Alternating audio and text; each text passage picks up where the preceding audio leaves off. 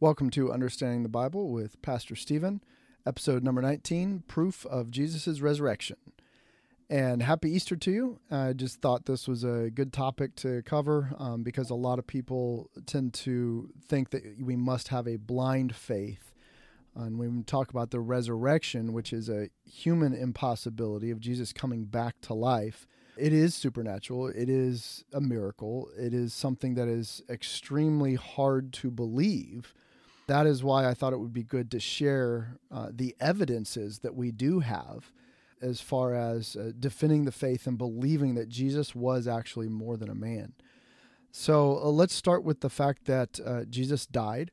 If you Google Roman crucifixion back in that time period, it was very brutal. The crucifixion, what they did to people before they nailed them to crosses would kill most people without being cared for in a hospital. Then when you nailed their arms and legs to a cross, it just made everything worse and they died faster. Most people in crucifixion, they would literally use the nails in their wrists to grind their bones against the nails and yank themselves up just to gasp for a breath of air. And then they would fall back down, rip their tendons and their muscles even more, and literally hang by the two bones of their arms. It was brutal. It was vicious. It was barbaric. It was a torturous way to die. What they did to Jesus was they found that he was already dead, if you read the account in the scriptures, and they would normally break the legs of people so that they would no longer be able to push themselves up with their ankles, and they would asphyxiate faster because, then they would die within 2 or 3 minutes from lack of oxygen. They saw that Jesus was already dead, and these soldiers were basically executioners. They knew what a dead person looked like. And the one soldier decided to make sure that Christ was dead, and he thrust a spear up into his side. And the Bible records that blood and water flowed out of Jesus' side, out of that wound. So if you look at the normal process of human beings dying, the blood actually does separate. I don't know the scientific terminology there, but like the hemoglobin or maybe the plasma separates and you're left with the water. Your blood after you are dead actually does separate. And so when he stabbed that spear into Jesus' side and water and blood flowed out, that was additional proof, not just the centurion's knowledge of death, but actual physical proof that Jesus had already passed on and they had killed Jesus Christ. So let's look at the proofs of his resurrection. Number one, when you read about Jesus' resurrection and the Roman army and things like that, the Roman soldiers, typical of any military, but they were the most disciplined military of their time.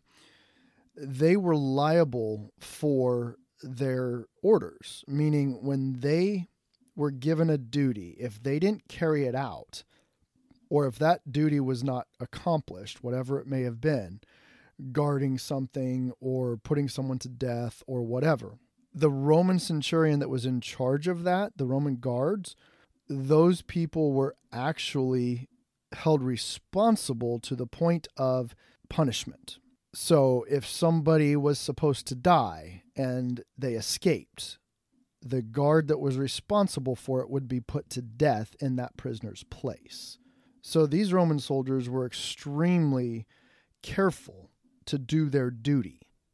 Think about that in the next passage when we talk about the Roman soldiers guarding this tomb of Jesus. So in the scriptures, when it talks about the tomb of Jesus, you can look at Matthew 27, starting in verse 60. It says, "They laid him in a new tomb, which had been hewn out of a rock, and he rolled a great stone to the door of the sepulchre and departed." It says in verse 62, "Now the next day that followed the day of the preparation, the chief priests and Pharisees came together unto Pilate, saying, Sir, we remember that deceiver said, while he was yet alive, After 3 days I will rise again. Command therefore that the sepulchre be made sure until the 3rd day, lest his disciples come by night and steal him away, and say unto the people, He is risen from the dead. So the last error shall be worse than the first. Pilate said unto them, You have a watch. Go your way, make it as sure as you can. So they went and made the sepulchre sure, sealing the stone and setting a watch. So it is very important to understand that they had set guards, Roman guards, over that tomb, and they had sealed the tomb. So what that meant was, if these guards let the body escape, they were in danger of whatever judgment their next in command decided to pass down. Whether it was death or losing their arms because something had been stolen, I don't know. So there is no way that the Romans would allow the disciples to steal the body of Jesus to fake a resurrection. Rome had had so much trouble with the Jews and the nation of Israel. They did not need a resurrected Christ to help overthrow their government. They would not allow that to happen. So the Romans would make sure that there was no way that people would think Jesus had risen from the dead. So you can be rest assured that the Roman soldiers and Rome itself, the government, would have given any proof to the contrary if they had any. So there were Roman soldiers there that saw what took place, that nobody came and took the body, that nobody came out of the tomb. Jesus just disappeared from inside of the tomb. That in itself, from human reasoning, should show you that the government of Rome and the Roman soldiers believed Jesus was actually resurrected, or they would have put forth the evidence and written about it, that Jesus was not resurrected. His disciples came and stole the body, or whatever, story may have happened. So that is a very important thing just from human reasoning, to understand the government of Rome and the way the soldiers were dedicated to their job. All right. And then one of the other things that we know, again, from Rome to prove that Jesus was resurrected is Josephus. He was one of the most comprehensive secular writers of the first century. He was a Jewish historian that was employed by 3 different Roman emperors. He wrote a book called Jewish Antiquities, which is where there are 2 references where it specifically addresses Jesus' resurrection and his life and works. He explained in the writings of Josephus the Roman death sentence of crucifixion that Jesus had, Jesus' resurrection, the new tribe of Christians, he called them, who were still around, that was made up of Jews and Greeks. And for him, as a paid historian, to write these details in 2 different excerpts from his book, being paid by the Roman government, who hated the Jews, treated the Jews as slaves, and then ultimately went and ransacked their cities and destroyed the Jews, there would be no reason for him to lie, and there would be no way that the Roman emperors would allow that lie to be put into print and to be copied down and for him to still be employed. So that is the biggest thing from history that we have as to the proof of Jesus' resurrection. If you don't count the Bible, if you're like, oh, the Bible doesn't mean anything, well, here's the number 1 most comprehensive Roman historian talking about Jesus' resurrection and the Christians that followed him. And if you won't take a Roman historian's word for it from the first century, then who would you believe? I don't think you would believe it if Jesus himself came and appeared to you and spoke to you and told you I'm Jesus. There's no convincing you if you can't believe those documents. And of course, then we do have the Bible. So we know that of the 12 disciples, 11 or 10 of them were tortured and killed for the name of Jesus Christ because they preached the word of God and they would not back down when they were told to. Think about that fact, that they saw Jesus alive. They preached about it. They were arrested. Some of them were just hunted down and tortured. If they knew that Jesus had not been resurrected from the dead, if they had stolen his body and they were lying just to get a following of people, it's one thing to preach and go to people's houses and convince people of a lie, right? But I don't know of anybody in human history, in humankind, that would ever be tortured for something that they know is a lie. So if the disciples had decided to perpetuate a myth that Jesus was risen from the dead, they would have stopped that lie at the moment they started being tortured. Now, the biggest thing about this is it wasn't just one guy. It was 10 of the disciples. So let's go into it. Peter was crucified upside down. James was killed by the sword. Acts 12:1 says, "Now about that time Herod the king stretched forth his hands to vex certain of the church, and he killed James the brother of John with the sword." John, the guy who wrote Revelations, after several failed attempts to kill him by the Romans, was exiled to the island of Patmos, where he wrote the last book of the Bible. These others were martyred in many different ways. They were stabbed, stoned, sawn in half while they're alive, a saw cutting through their body, telling them, repent, admit that you've lied, and none of them recanted their faith. They were shot through with arrows, they were tortured, and then beheaded, some of them. So we have Paul, who was killed in 66 or 67 AD, depends on your math on that, but that's recorded in Roman literature. You have Andrew, Philip, and the other Philip, Bartholomew, who is also called Nathaniel, Matthew, Thomas, James, Simon, the other Judas, Judas Thaddeus. Judas Iscariot was the one who hung himself for betraying Jesus. So that left 11. And then you have Matthias and Paul. People are not sure which one of those, Matthias or Paul, replaced Judas Iscariot as the 12th disciple. So there's debates about that. But regardless, both of them were martyred for Christ. So this is a pretty emphatic proof that the story that they told about Jesus raising from the dead was one that they believed wholeheartedly. They knew in their heart that he was alive, and they were tortured and killed for that belief. So why would they believe that? Well, then you have to look at the Bible, because they actually tell you why they believe that. So starting in 1 Corinthians 15, verse 3 through 8, and this is Paul writing this. He says, "For I delivered unto you first of all that which I also received, how that Christ died for our sins according to the Scriptures, and that he was buried, and that he rose again the third day according to the Scriptures, and that he was seen of Cephas, then of the 12. After that he was seen of above 500 brethren at once, of whom the greater part remain until this time, but some are fallen asleep. After that he was seen of James, then of all the apostles, and last of all he was seen of me also, as of one born out of due time." Paul saw Jesus on the road to Damascus, and we'll give you that account here in just a minute. That's another scripture verse. But he is accounting for the different people who saw Jesus after he was risen from the dead. You have an eyewitness telling you that other eyewitnesses have told him these things. Cephas, the 12 apostles or disciples. After that, he was seen of 500 brothers and sisters in Christ.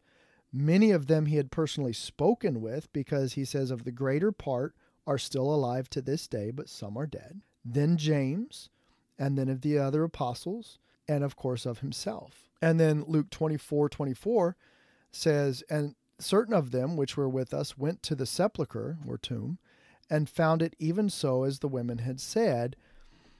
And then the 11 saw him as well." So it says, "Behold, Jesus appeared to the 11 in a room, and he said, Behold my hands and my feet, and that it is I myself, handle me and see, for a spirit hath not flesh and bones, as you see me have." So there were some who went to the sepulchre to prove that it was empty, and it was, as the women had told them. And then he was seen of the 11 in this room, and he spoke to them. And this is Luke writing this account. So that's the second manuscript, a second eyewitness who wrote these things down, in addition to the extra biblical one from Josephus, the Roman historian. So now we have 3 people of that time period personally writing down that they had seen Jesus. Then you have John 20:24, the 4th person writing down physically that they had seen. So you have 4 eyewitness accounts. But Thomas, one of the 12, also called Didymus, was not with them when Jesus came into that room. And after 8 days, again, his disciples were in the room, and Thomas with them.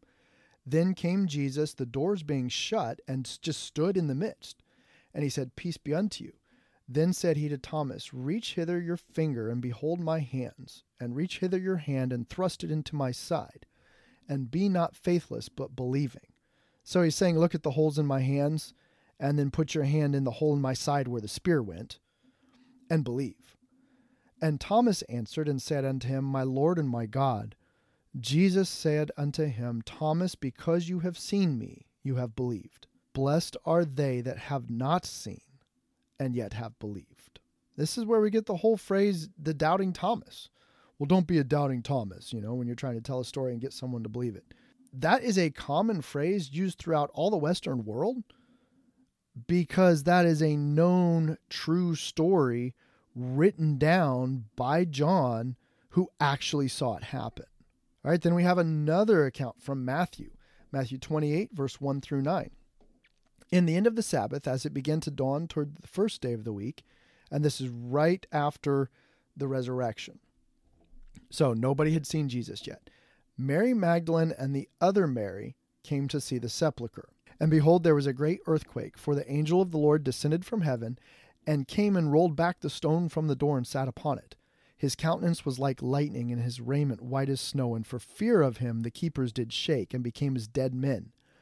And the angel answered and said unto the woman, "Fear not ye, for I know that ye seek Jesus, which was crucified. He is not here, for he is risen, as he said.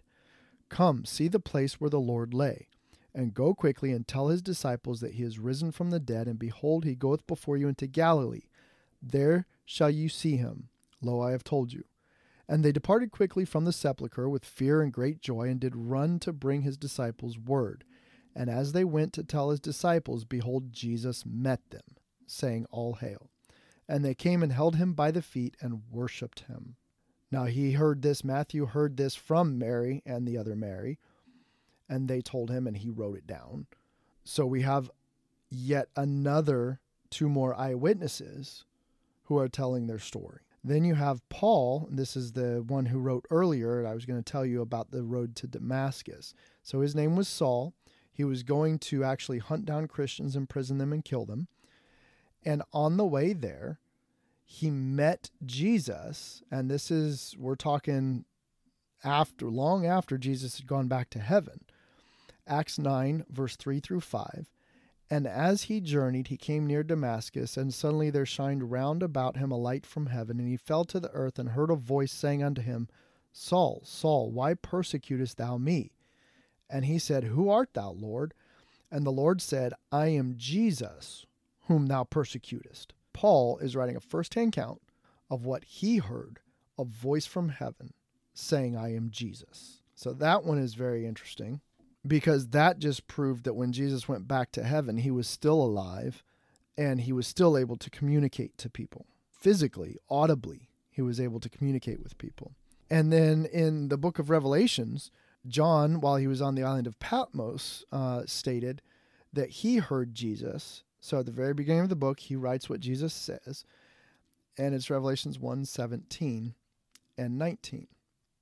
"And when I saw him, I fell at his feet as dead," John says. "And he laid his right hand upon me, saying unto me, Fear not, I am the first and the last. I am he that liveth and was dead. And behold, I am alive forevermore. Amen. And I have the keys of hell and of death." So this was Jesus in his resurrected body showing himself to John. So many eyewitness accounts.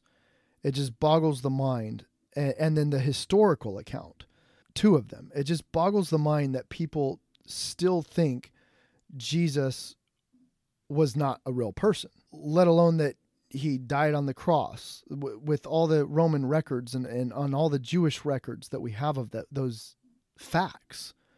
And then that he rose from the dead.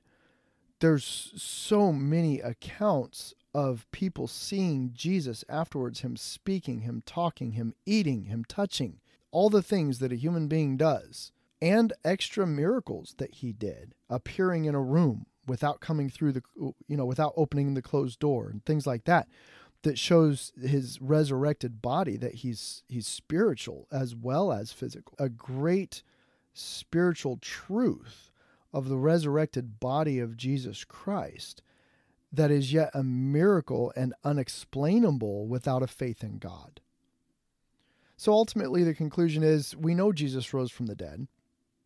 And John 11:25 and 26, Jesus says, I am the resurrection and the life. He that believeth in me, though he were dead, yet shall he live. And whosoever liveth and believeth in me shall never die. And that's speaking of the second death in hell. 2, we know that those who believe in Christ will rise from the dead just like Christ did. 1 Corinthians 15, I encourage you to read the whole chapter. It's amazing, especially when you read the timeline at the end of it. But verse 20 to 22 says, But now is Christ risen from the dead, and become the firstfruits of them that slept or died. For since by man came death, by man came also the resurrection of the dead. For as in Adam all die, even so in Christ shall all be made alive. So if Christ rose from the dead, we have the hope of rising from the dead. And the final point here is we were destined for hell because of our sin nature. But the fact that Jesus resurrected himself, rose from the dead as God after paying for our sins, allows us to have that salvation in heaven. So these verses are called the Romans Road and explains everything we've talked about and even more. Romans 3:23 says, For all have sinned and come short of the glory of God. We cannot make it to heaven on our own. We are destined for hell. Romans 6:23 says, For the wages of sin is death, but the gift of God is eternal life through Jesus Christ our Lord. The wage is something we have earned. It is not God condemning us to hell. We have earned hell because of our sin. Then the most important word, I think, in almost the entire Bible is this 3-letter word that comes next. But the gift of God is eternal life through Jesus Christ our Lord. We do not have to go to hell if we merely accept the gift of eternal life. And Romans 10:9 says that if thou shalt confess with thy mouth the Lord Jesus, and shalt believe in thine heart that God hath raised him from the dead, thou shalt be saved. Period. That's it. Confess with your mouth and actually believe in your heart that God raised him from the dead. That resurrection from the dead is proof that he is God. It is proof of his promise that we can live resurrected in new bodies in heaven. That resurrection is everything to us.